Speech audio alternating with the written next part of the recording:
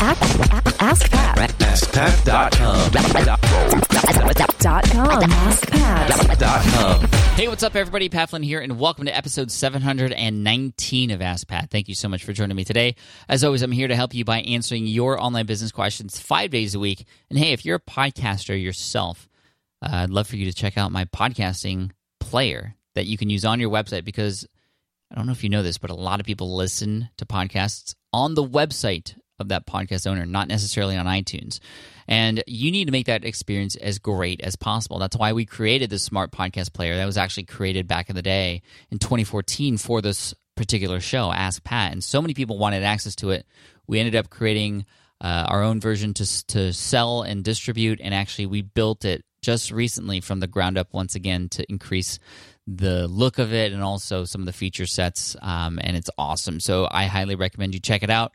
Go to smartpodcastplayer.com if you're a podcaster and you want to get the most out of your podcasting experience, smartpodcastplayer.com.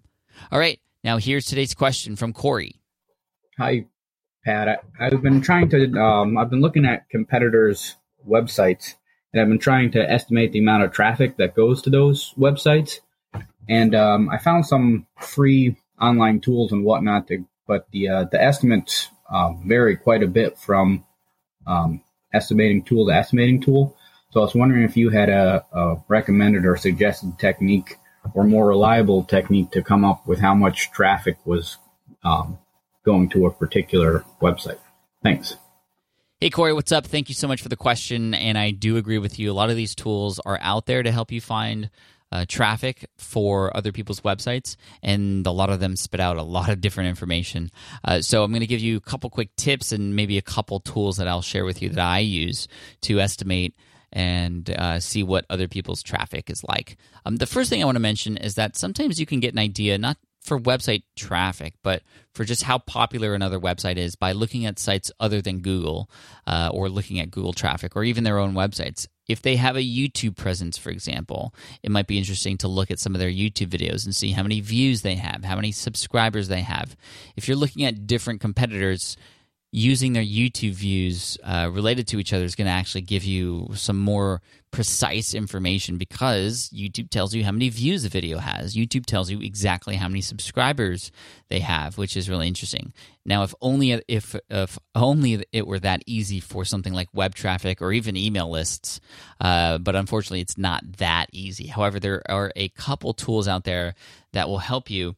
Now, Alexa.com, Alexa.com, will give you some information on a website's ranking, and its ranking is based on traffic versus other websites. It's not going to tell you the exact traffic numbers, but if you are there with a specific Alexa ranking, you can kind of see where other sites are against you. So if another site has a higher Alexa ranking, generally speaking, it's going to have more traffic than you.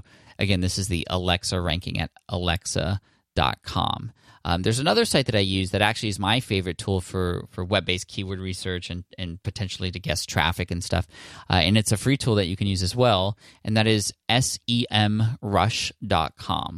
I think SEM stands for search engine marketing. So SEMrush.com. I use this tool for a lot of different things. I love to look at it and look at my own website's information on it. It tells me very quickly certain keywords that I'm ranking for, search volumes, URLs.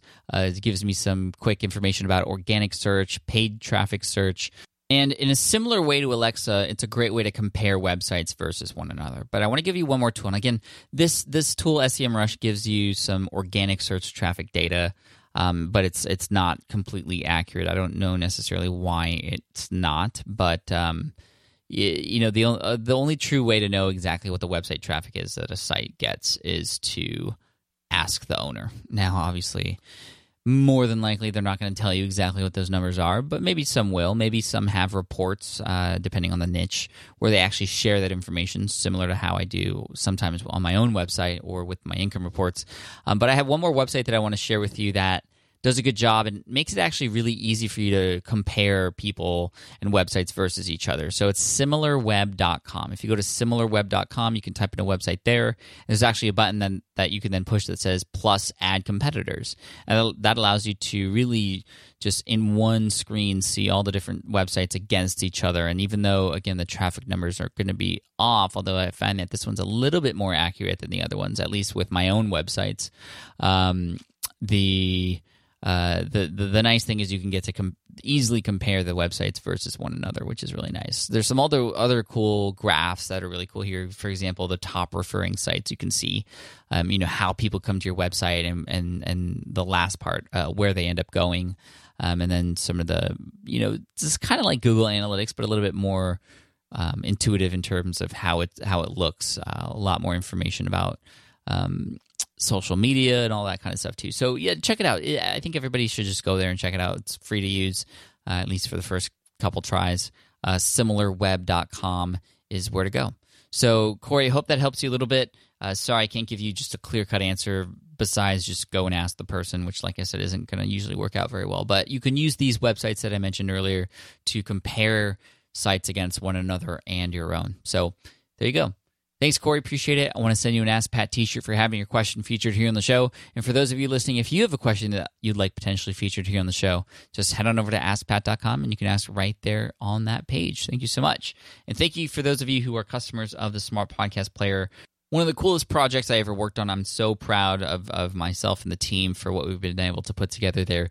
So if you're a podcaster, you want to check it out, you want to get more downloads, you want to get a better listening experience on your website, and on people's mobile devices when they arrive, which oftentimes when people find your podcast for the first time, it's not on iTunes, it's on your website. So you want to make that experience great. You want to make it a way for people to dig deeper into your show archive and also share those episodes. So again, check it out, smartpodcastplayer.com.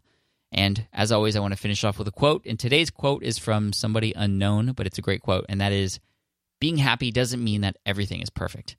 It means that you've decided to look beyond the imperfections. Nobody's perfect. Stop trying to be perfect. Just keep going. Cheers, take care, and I'll see you next week in the next episode of Ask Pat.